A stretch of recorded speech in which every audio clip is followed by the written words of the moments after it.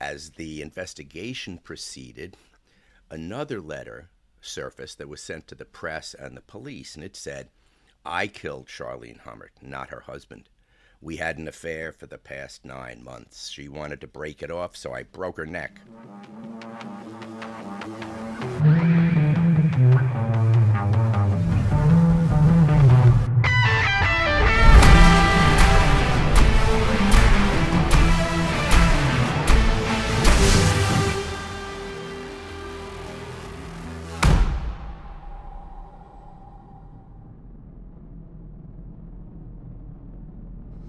Welcome to Heroes Behind Headlines.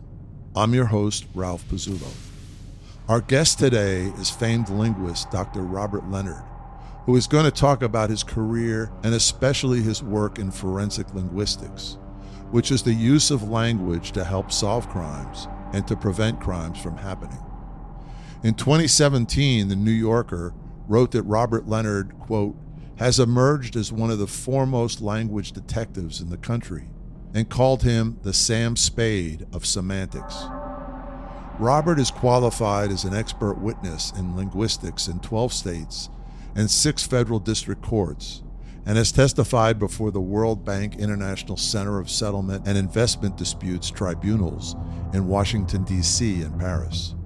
Today he's going to talk about how he got into the field of forensic linguistics, some of the cases he's helped solve, and his earlier career as a member of the doo-wop band Sha Na Na.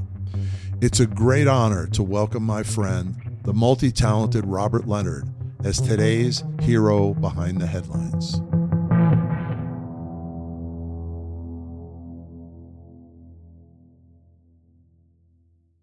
I was born in Brooklyn. At a time when it was not as fashionable as it is now. A lot of us folks from my day are still in shock that people want to put Brooklyn on their brand name. I lived on the border of Bedford-Stuyvesant, and I went to first grade. I was the only English speaker in my first grade class, except for the teacher, and there was no aide or anything. So it was a bunch of really cool Puerto Rican kids and me and an English-speaking teacher, and the only one I was the only one who could understand. So I learned Puerto Rican Spanish fairly quickly, and the thing that I heard the most was "¿Qué dijo la bruja?" What is the witch? What's the witch saying now? Maybe that's why I was always interested in language. So then we moved out to Long Island pretty soon after, and I grew up in an area on Long Island where every single person I went to school with was from Brooklyn. I don't think I met any. I used to say I didn't meet anybody who wasn't born in Brooklyn until I was like 18. No, my girlfriend was from Queens. That's right. Yeah. And our like high school fraternity, we played Brooklyn street games. Our high school fraternities were not Alpha, Beta, Kappa. They were the Ligurians, Olympians, leather jackets with it on the back, you know? Yeah. And and there was a lot of physicality, let's say. Yeah. So you were exposed to lots of different forms of communication, let's say, from an early age. like fights after school, like every week at least. Yeah. Right. So it was good training for the world at large, I think. And my father was a federal judge, but he started out growing up in Hell's Kitchen, where he was his block's champion fighter. Wow. So that he fought every single day. Other blocks would bring their champions so that he could fight them. I guess it was a very, it was an intelligent way of doing things, right? Rather than having 30 kids all breaking each other's heads. It was really interesting. And then he was the Columbia boxing champion. Imagine, in the 30s, they had boxing champions at Columbia. The world has changed, yeah.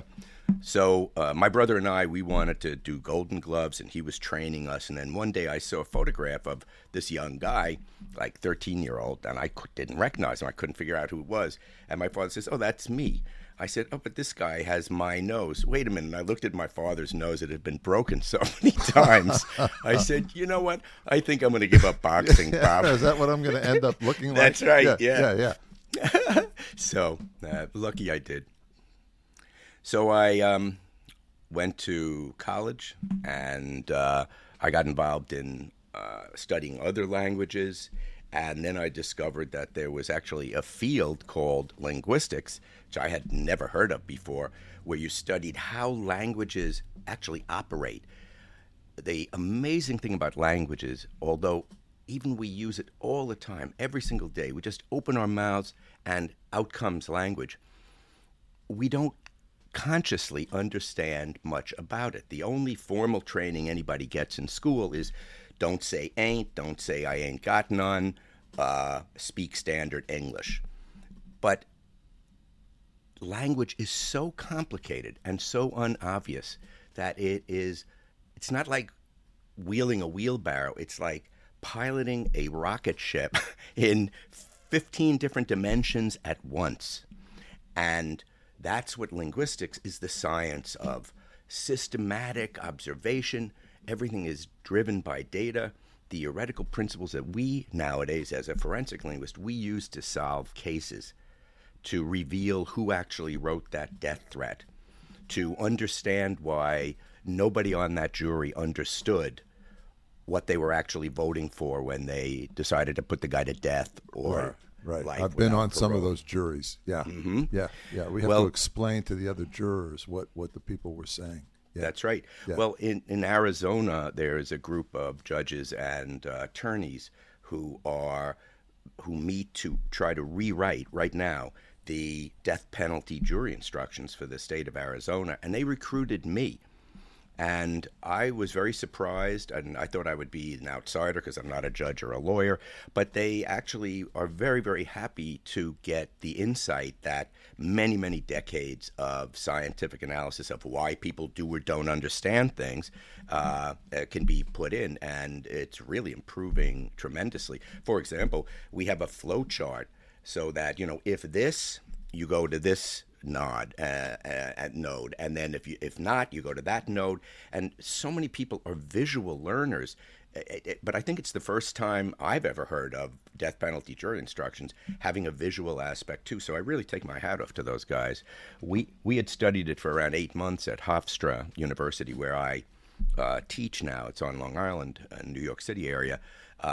The law school and their students, and my partner over there, Eric Friedman, who's the distinguished constitutional law professor, we studied their death penalty instructions, and my graduate interns, and we just studied to death. I was going to say, oh well, and tried to simplify it. And it's really hard because if you've ever been on a jury, and you have to have instructions that reflect both statutory law and then all of the case law as well, and it's very, very different from place to place. So mostly, of course, I do, unfortunately, death penalty, and there, of course, you have guilt phase and then sentencing. So in that regard, they do, but typically, of course, not. They just find the guy guilty or not guilty, right? Right. So to go back to my story, so I kept taking languages, and I wound up in this rock band that was really successful, and I could not take Monday or Friday classes because we were always on the road. We'd fly away from New York to LA for the weekend and then to Houston or someplace, and I wanted to begin another language. And out of 55 different languages taught at Columbia, all the first years are taught Monday through Friday in those days. Except there was one that was not taught Monday through Friday. It was only taught Tuesday. And I said, okay, I'll take that. And it was Swahili. So I took Swahili, and now I have taught Swahili on several different continents. I taught it at Columbia. I taught it at Hofstra. I taught it all over Africa. We'll get to that in a sec. And I always tell my students, the day I walked into Swahili class, I could not even have found Africa on a map. That's how little I knew about it. And I fell madly in love with it. Bantu languages are tremendously complex. For example, there are 18 different grammatical genders, 18 different noun classes. It's the exact equivalent of Spanish or French having 18 genders, and everything has to agree. Isn't that amazing? Three of these genders have to do with different aspects of time and space. Talk about piloting a spaceship in five different dimensions. So I studied it, and then I went to graduate school, and I specialized in it because everybody had to specialize in a different language. They always said, if we're going to be urban sociologists, we wouldn't all study Detroit. So my colleague studied French, another one did English, another did Portuguese, and I did Swahili. And at the end of it, I said, well, now I have to write my dissertation. Why don't I see if I can get over there? And I applied for a Fulbright fellowship, and I got it. And I was supposed to spend a year in East Africa, and I wound up spending like 5 or 6 altogether. It was the greatest experience of my life, the nicest, best people in the world. And I wound up being very fluent in a couple of dialects of Swahili. I actually, at one point, was the New Jersey state official interpreter for the court system in Swahili.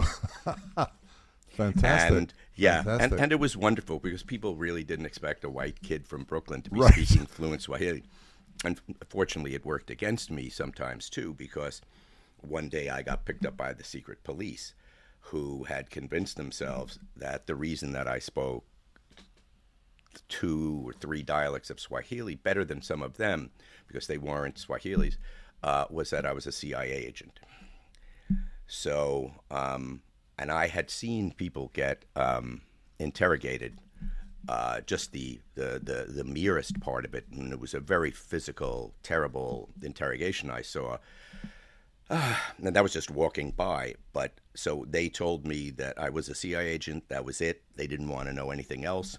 And I thought my number was up.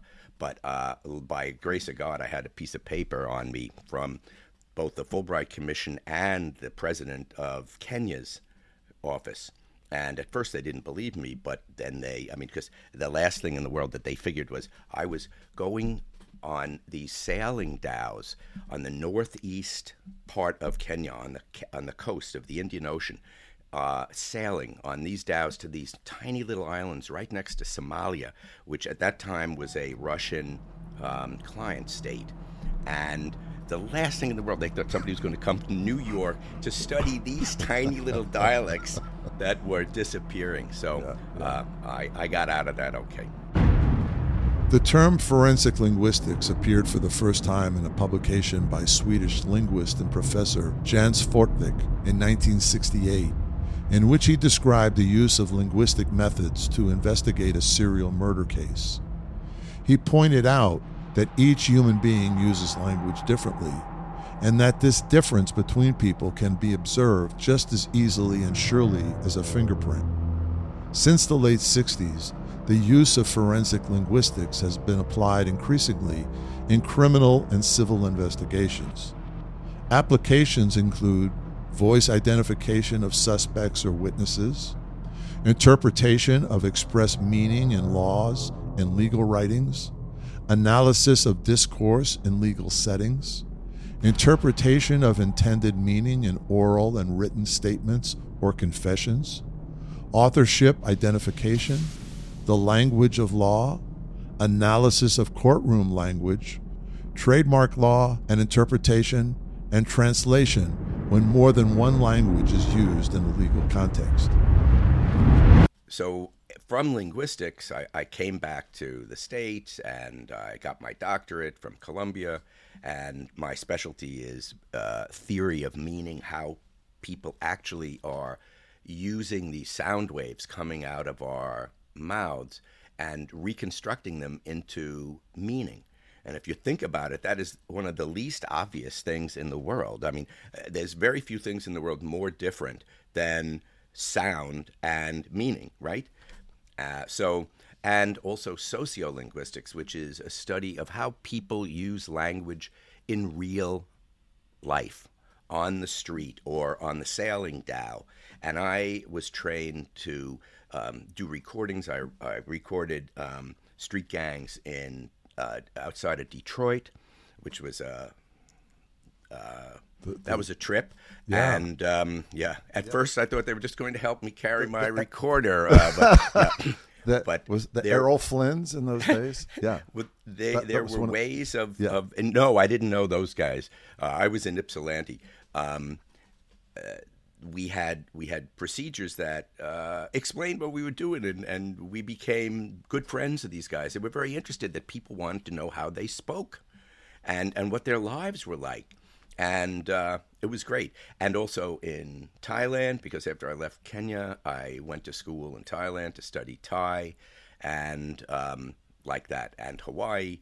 So I used all of these actual recordings of real people doing what they normally do and telling stories to form a theory of how people actually communicate.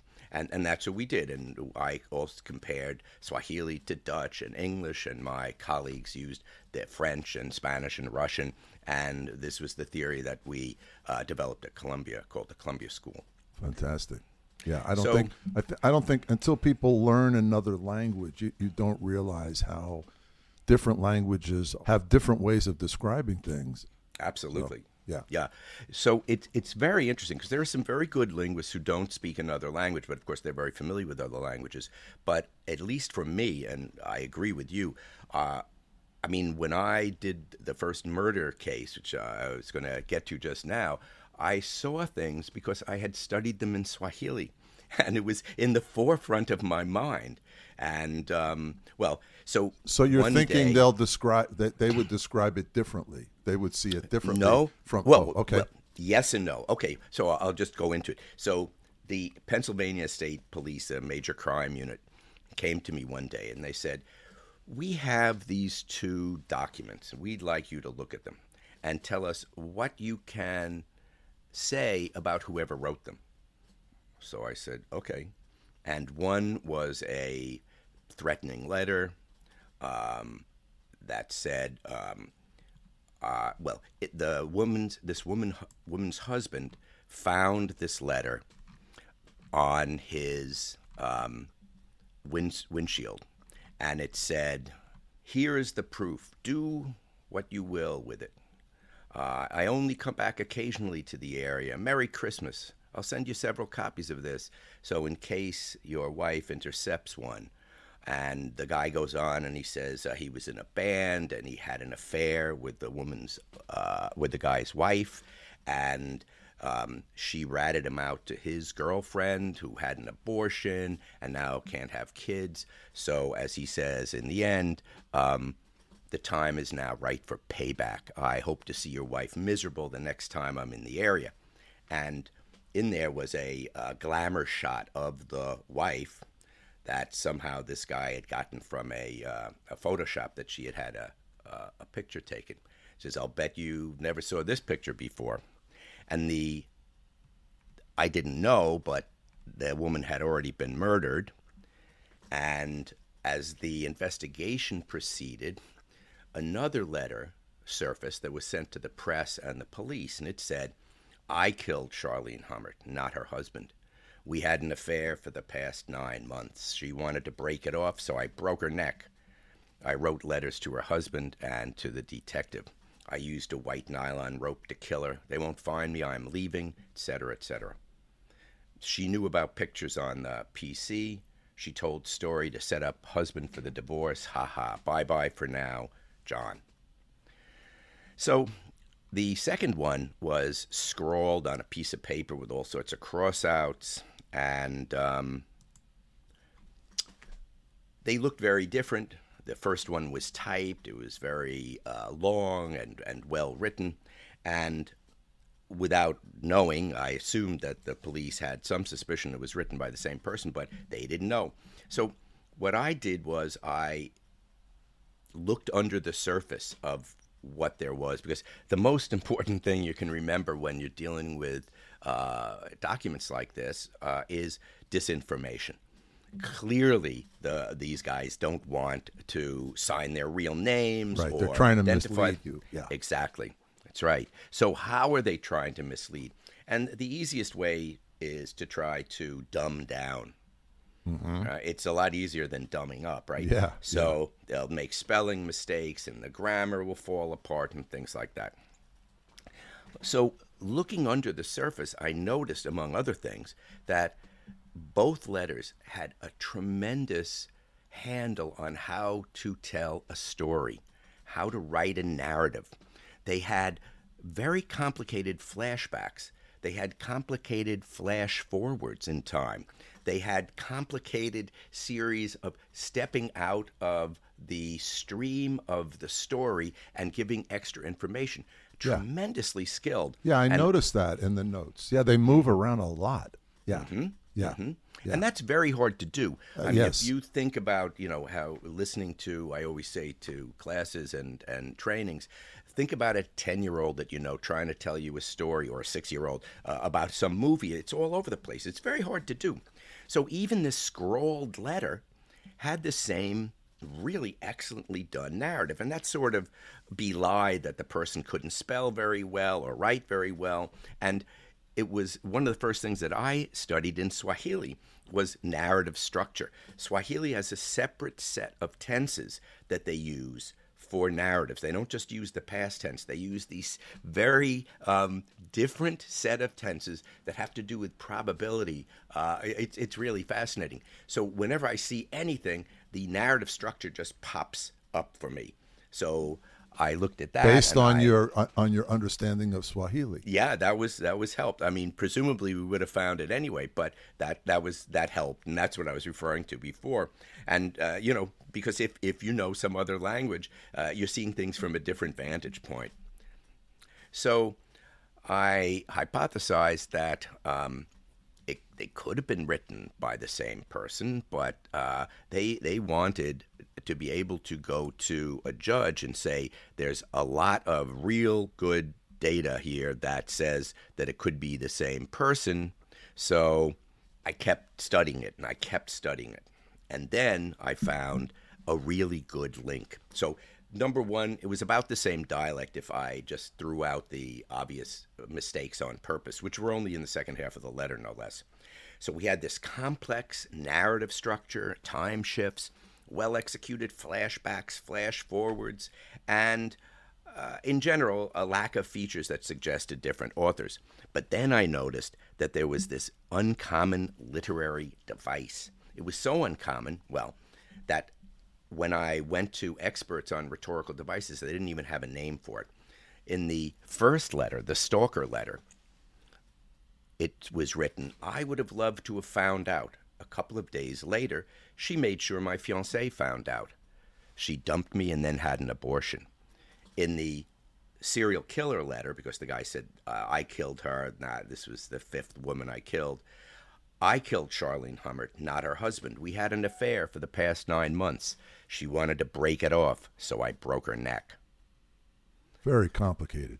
Yeah, love to have found out. She made sure my fiancé found out. She wanted to break it off, so I broke her neck. So what's the odds on two totally different people having all these narrative abilities and just happening to use the same rhetorical device that nobody uses?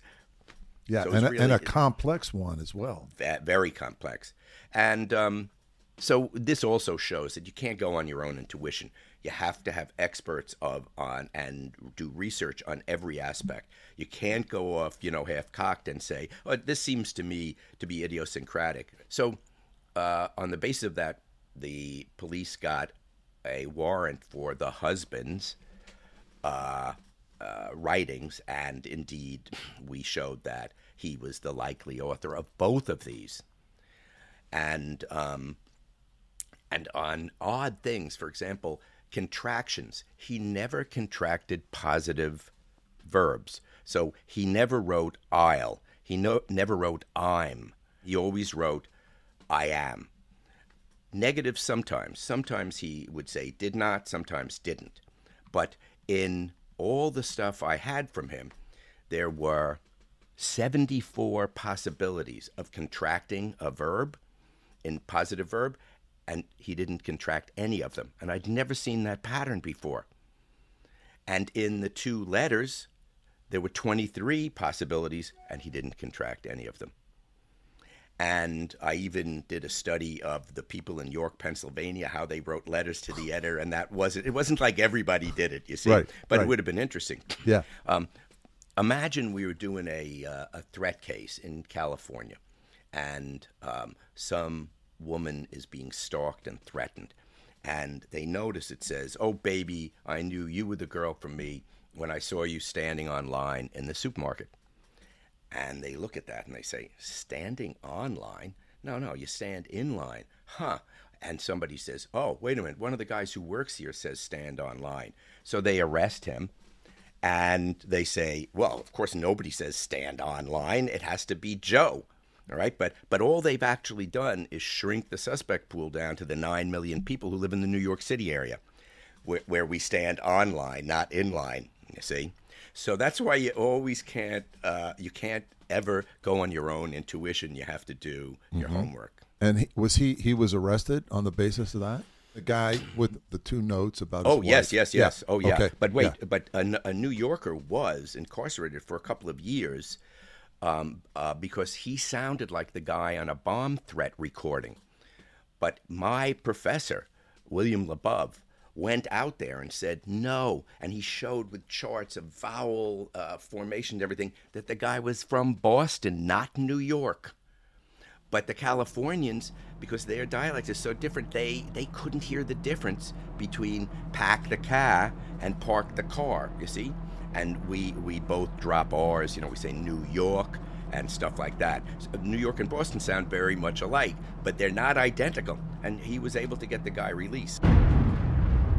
Charlene Hummert's body was found in the back of her truck in a grocery store parking lot near the couple's home on March 21st, 2004, shortly after her husband reported her missing. In her murder case, Robert was brought in to examine two letters, one sent to the police and one sent to the media by her purported killer. Robert was able to compare them and determine if they were written by the same person. Secondly, he was able to provide demographic information on the person who wrote one or both of the letters. One was called the serial killer letter. It began, "I killed Charlene Hummert, not her husband." Robert was able to put this in a category that the FBI called POMIC, or Post-Defense Manipulation of Investigative Communications. In both letters, he discovered a complex form of speech called ironic repetition. He also found something unique about the way the writer of the letters used contractions and compared that to the known writings of Charlene's husband, Brian Hummert. Robert's findings led to Brian being charged and convicted for his wife's murder. So I got to know an FBI forensic linguist during this case, and we compared notes and things and communicated, and that's Jim Fitzgerald, who was the FBI agent who was on the Unabomber case and the task force, and he showed the FBI the utility, the usefulness of forensic linguistics in the Unabomber case. So he had been creating these week-long intensive boot camps, forensic linguistic boot camps down at Quantico, where his agents and allied agents from all over the world actually came, and he recruited me to help him teach, and we would teach these intensive week-long courses. And that was really good because it alerted all sorts of investigative agencies about the possibility of analyzing language. We used to have as our mantra, language can solve and prevent crimes. But people don't realize it's such useful evidence. And he and I would go around, do all sorts of presentations to different agencies and field offices. And always somebody would come out of, every time we would give a presentation, somebody would come out of the audience and say, it never occurred to me that language could be evidence I can use on this case.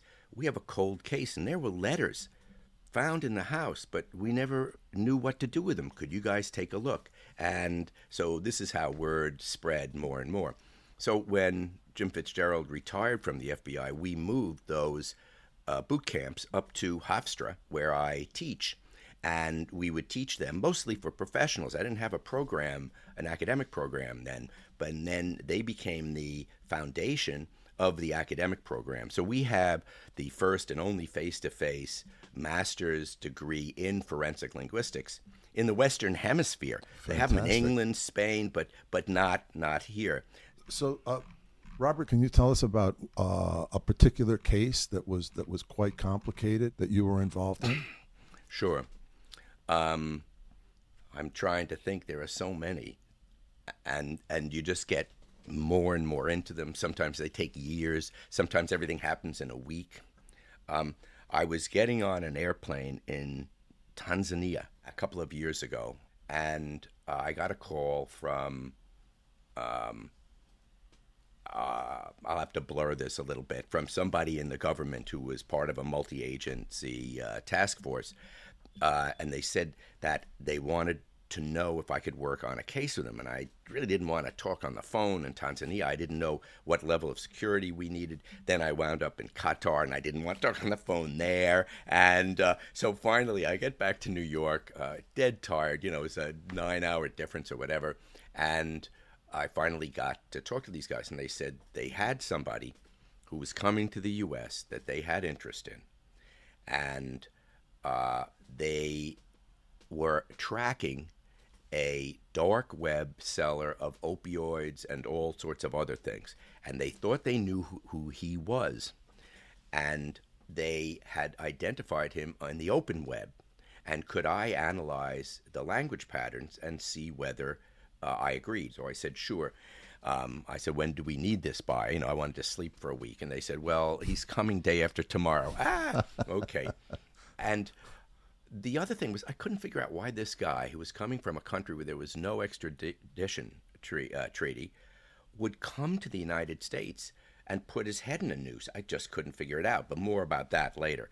So we did the analysis, and there were many very interesting features. The guy was a French speaker. He also spoke other languages, and but he mostly used English. There was a mix. There was a very interesting blend. And to make a long story short, it was the same guy. So I said, yes, it's the same guy. And they said, all right, good. I said, now, just let me remind you, there's no way that forensic linguistics can identify a particular person in the world. I can't say that I can't testify that John Smith wrote this. I can say that it's very consistent with his, et cetera, et cetera. And I always say in my reports, there may be other people in the world who could produce the exact same set of features. Maybe he had a twin brother sitting next to him. Who knows? You have to have the trier of fact make that decision based on my opinion and then evidence of means, motive, and opportunity. So they said, yeah, okay. They said, don't worry, we have financial things too. So you'll just come from behind and help strengthen our case. I said, okay. Then, like the day before, they called me up again. They said, look, we know the answer to this, but I got to ask you anyway. Can you testify that beyond a reasonable doubt he wrote it? Because we don't have the financial information now. And I said, no, I can't. Yeah. So they said, okay, we know, but we may have you testify anyway. I said, okay. They said, it's very important because once we try to pop him, we're never going to get him again. If we have to let him go, whoop, he's going to go up in a puff of smoke and we'll never get him again. So, again, I can't give some details, but he actually allowed them into his laptop and phone. And astonishingly, he was so stupid as to have his dark web stuff on his phone and his laptop that he handed over to them. So they were able to make the case. Now, when we do cases like this, even if it's a couple of days, we spend hours and hours and hours reading and rereading every single thing somebody writes.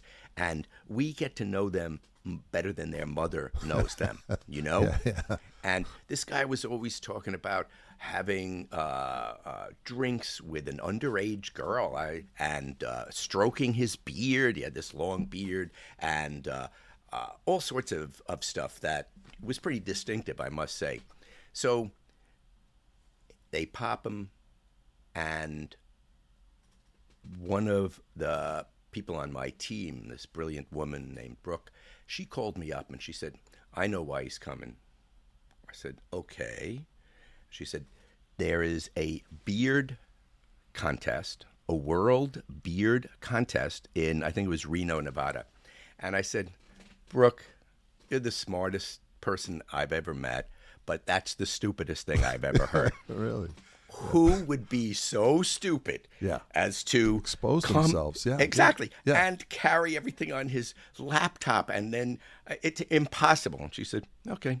Yeah. And sure enough, that's what it was. That's crazy. Wow. That's crazy. That's crazy. Wow. And it's so crazy that there's an NPR quiz show, Wait, Wait, Don't Tell Me, where it's a comedy thing. They have these comedians. It's a very, very nice show. And one of the features they have is their panelists make up ridiculous stories, and a contestant has to figure out which one is true, right? So yeah, I think I've seen it. Yeah, it's great. Yeah. So this was one of the stories, and the person said, well, that's ridiculous. No way. No way. Right. But it also showed you how it instantly became known. So, yeah. Great. And I see you were also involved in the JonBenet Ramsey case. I was not involved at the time. I was probably the only forensic linguist in the world who wasn't, and that was fine with me.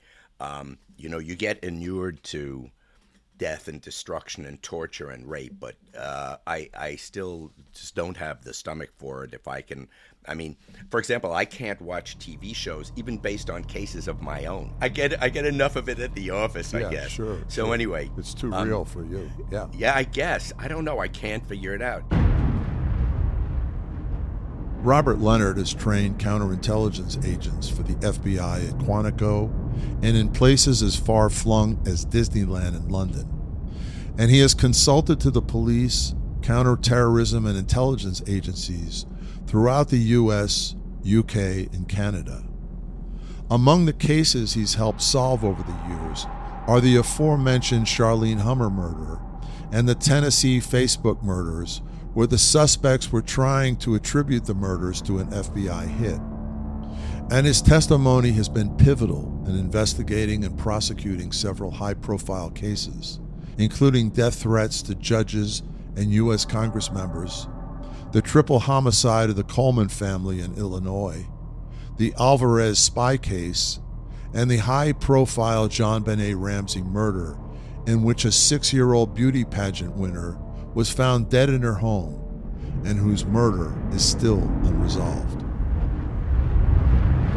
So JonBenet Ramsey, as you know, was a little girl who was a quote-unquote beauty queen, and she was killed, and then there was this ransom note found, and nobody ever went to trial and like that. So years later, it's around 10 years ago now, I think, a guy named John Carr, an American who's living in Thailand, surfaces. I remember. And he says, I was with JonBenet when she was killed, presumably meaning he killed her. And he was in Thailand one step ahead of the Thai police, who were about to grab him up for child pornography or pederasty or something like pedophilia. So. Yeah. And he identified very strongly with little girls. God, I had to read all his stuff. And he said that he wrote the ransom note. So the Boulder, Colorado district attorney airlifted him out of Thailand and brought him to Boulder. And every day, waiting for a hearing or DNA results, there was this handwriting expert on Good Morning America and all the other morning shows said he wrote the note. I stake my reputation on it and everything. Meanwhile, a newspaper hired me to take a look at them. There was this whole body of emails that he had sent to some professor who had studied the JonBenet Ramsey case. So we had those as the known documents, and the question document was, of course, the ransom note. So I looked at the patterns and did an authorship analysis, and I said to the newspaper, he didn't write this. And they said, no. Come on. Couldn't you say maybe he wrote? I said, Right. well, okay, maybe, but Yeah. no, he He didn't didn't do write it. it. I mean, Yeah, yeah. in court, I would never say categorically one way or another because I can't know. Okay, sure, it's possible, but he didn't do it.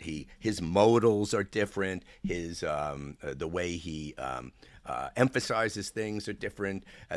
His sentence structure is different. Blah blah blah. They said, oh, okay.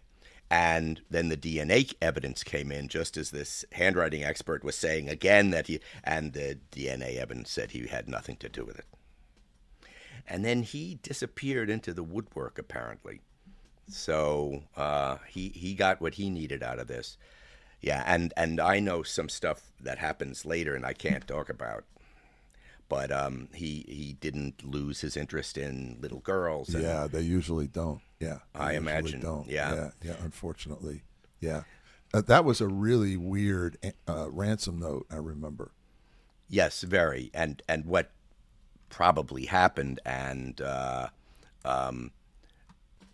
two guys from behavioral analysis unit that I worked with went on TV with a couple of other experts, and they had a reconstruction of the crime, right down to using photographs of the crime scene and constructed it. So, for example, there were cobwebs in the window that supposedly this person climbed in or out of, but the cobwebs were still there, and blah, blah, blah. And to make a long story short, they hypothesized that it was the brother the slightly older brother who was probably jealous of the little girl getting all the attention, and he's a little kid and maybe he hit her and like that. But there was a big court case and they can't talk about it anymore. But it looked like to a lot of people anyway that the mother had written it to cover the crime. I mean, there was even a crumpled up first draft in the wastepaper basket, and I don't think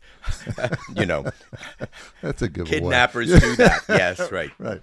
And also there were references to movies and things that the Ramseys had watched. For example, don't try to grow a brain, John, and if blah, blah, blah, she dies. If this, that, she dies. And these were lines taken from movies and books that they had handy. So more evidence that they had written it themselves. Right. So, Robert, do you still consult for law enforcement on a regular basis? Oh, yeah.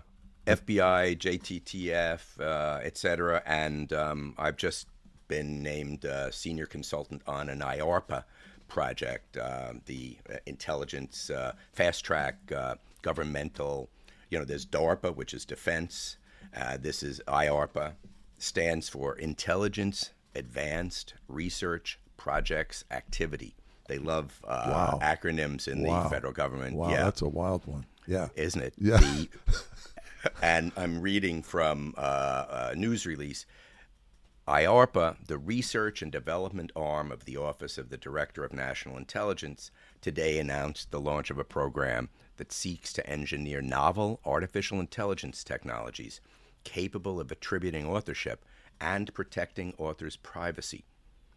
And it's called the Human Interpretable Attribution of Text Using Underlying Structure. Again, they need an acronym, HIATUS program, represents the intelligence community's latest research effort to advance human language technology.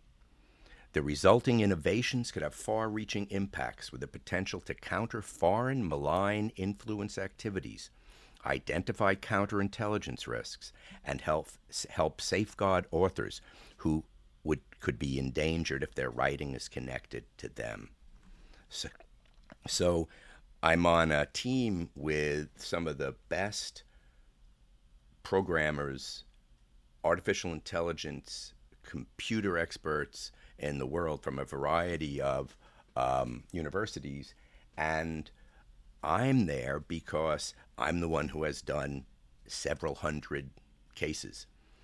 And my team and I have the real practical on there. It's like the way I envision it is somebody in the lab is developing fabulous weaponry, but we're the field soldiers who have been in 1,000 fights. Right. And we have this practical experience and know what features can really be brought to bear. Yeah. So when they say that it's an artificial intelligence capability, they're using computer models or programs to examine language and use of language. Okay. Right.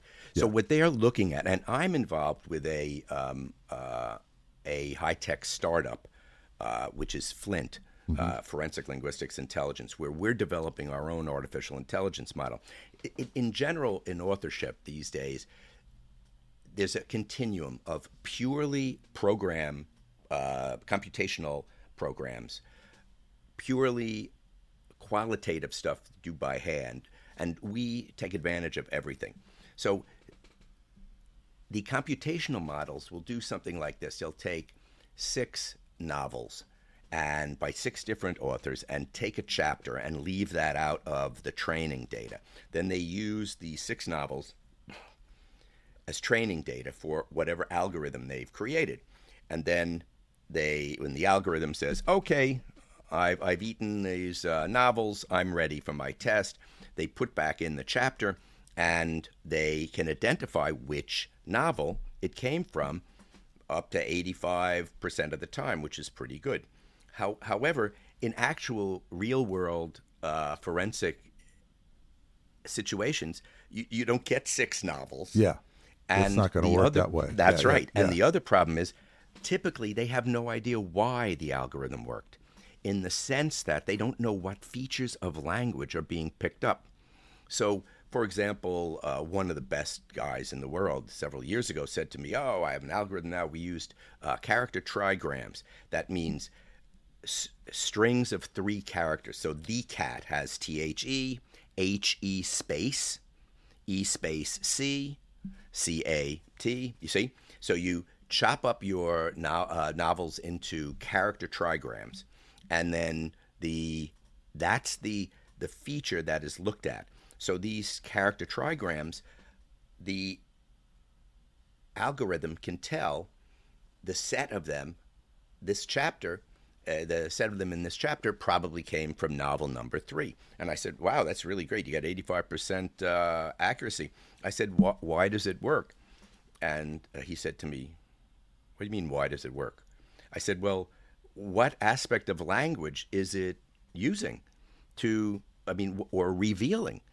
And he says, I don't know. Who cares? It works. I said, because it might not work in the next data set.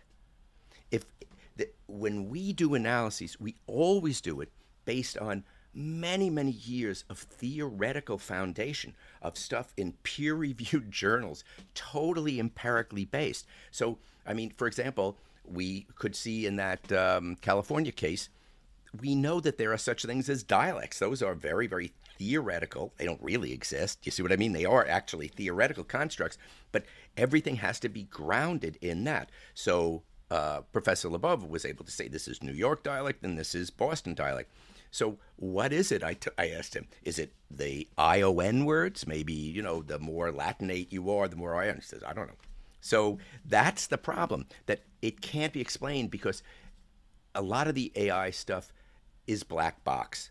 And it's fine for a lot of stuff, but it isn't fine for this. It's too generalized, right? Well, they don't know. Yeah. So this project has to be human interpretable. See? It has to be explainable to a human. Why? And then, and here's the other side, it has to be able to be scrambled so that our good guys, so to speak, their language can be mixed in a way that it can't be deciphered later, so that the quote-unquote bad guys can't know which of our people are writing. So that's a 2-step thing, and you need the practical experience for that. Now, our startup, we took 60 or 70 of my cases, authorship cases, and we looked at the features that actually helped us crack these cases and came up with a 500-page document. And this was the basis of our AI. Our AI was not based on character trigrams, and that's it. It was based on features that we knew had worked before. Now, we had already worked with a very big anti-plagiarism outfit, and this anti-plagiarism outfit is virtually every college and university in the country uses them. So a student doesn't even write his term paper and give it to his professor anymore. He gives it to this website, which scans it for plagiarism and then gives it over to the professor to make sure, just wasn't just Wikipedia or something. Oh, my okay? God, yeah. Well, this happens in just about every college and university now. And they wanted to counter another real threat to what's called academic integrity, which is buying papers that are custom written.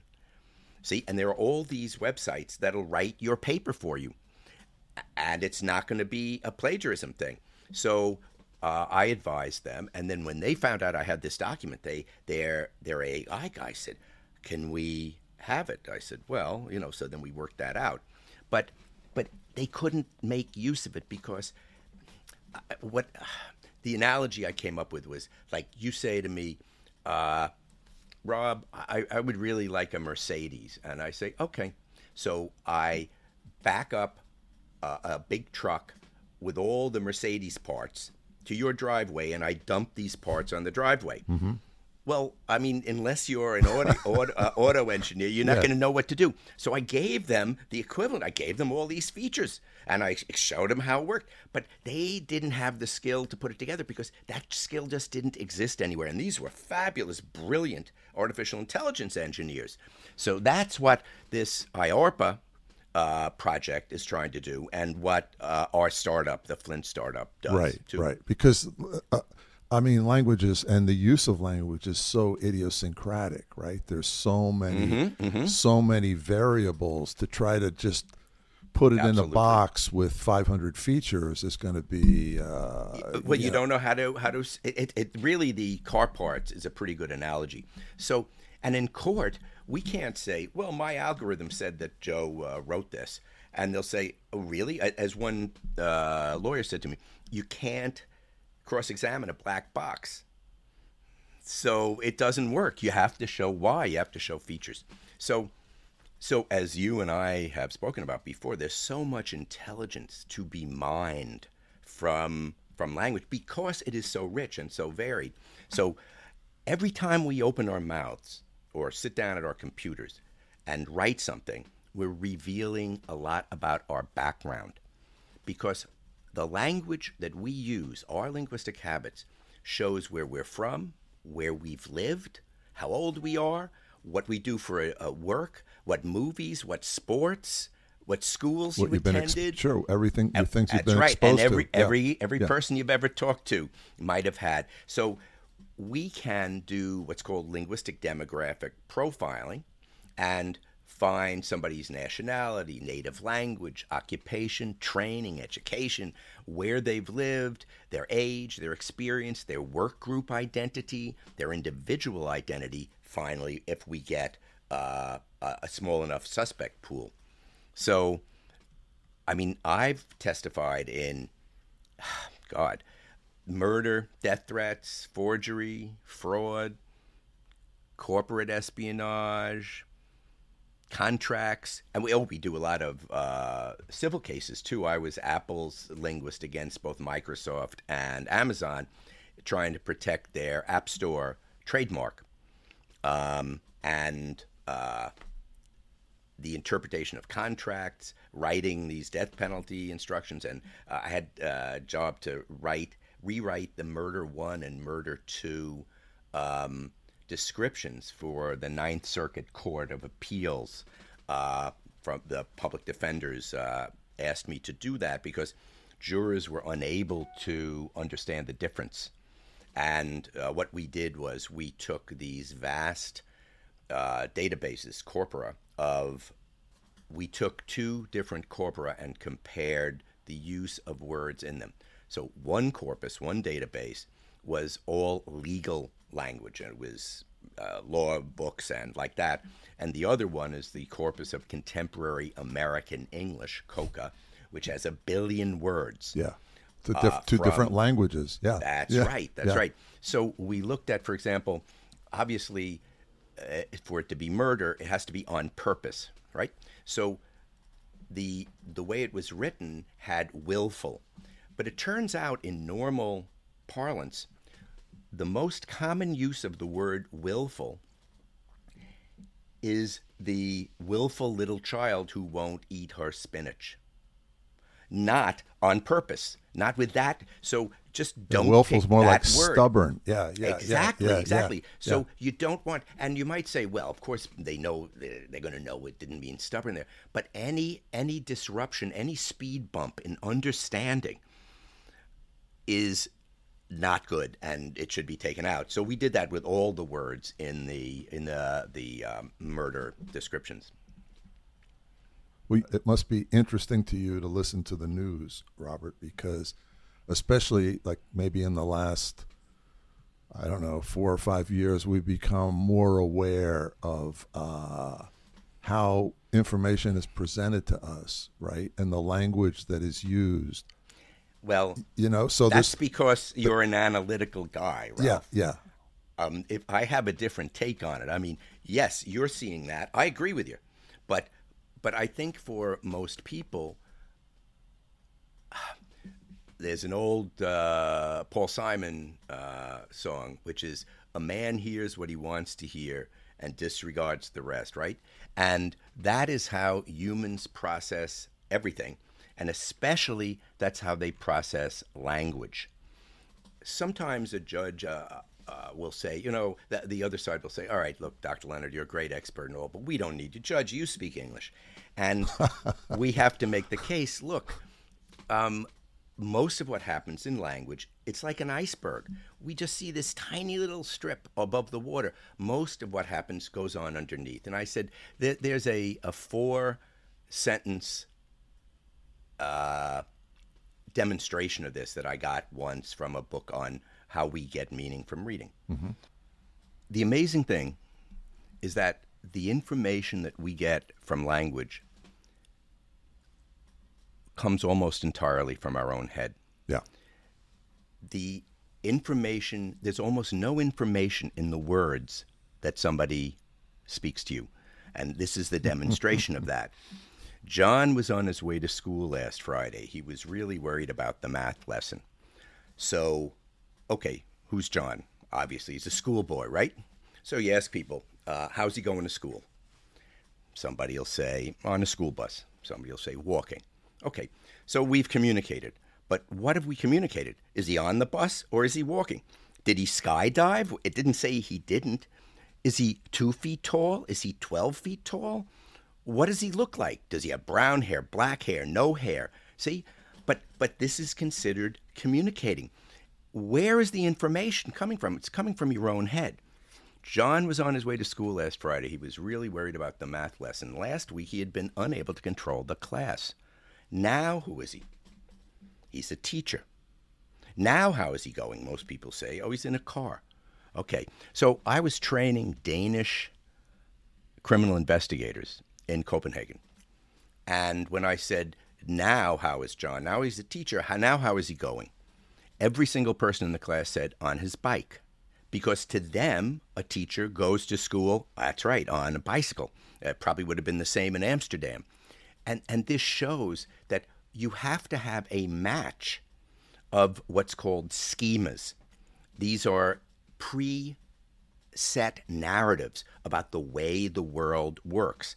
John was on his way to school last Friday. He was really worried about the math lesson. Last week, he'd been unable to control the class.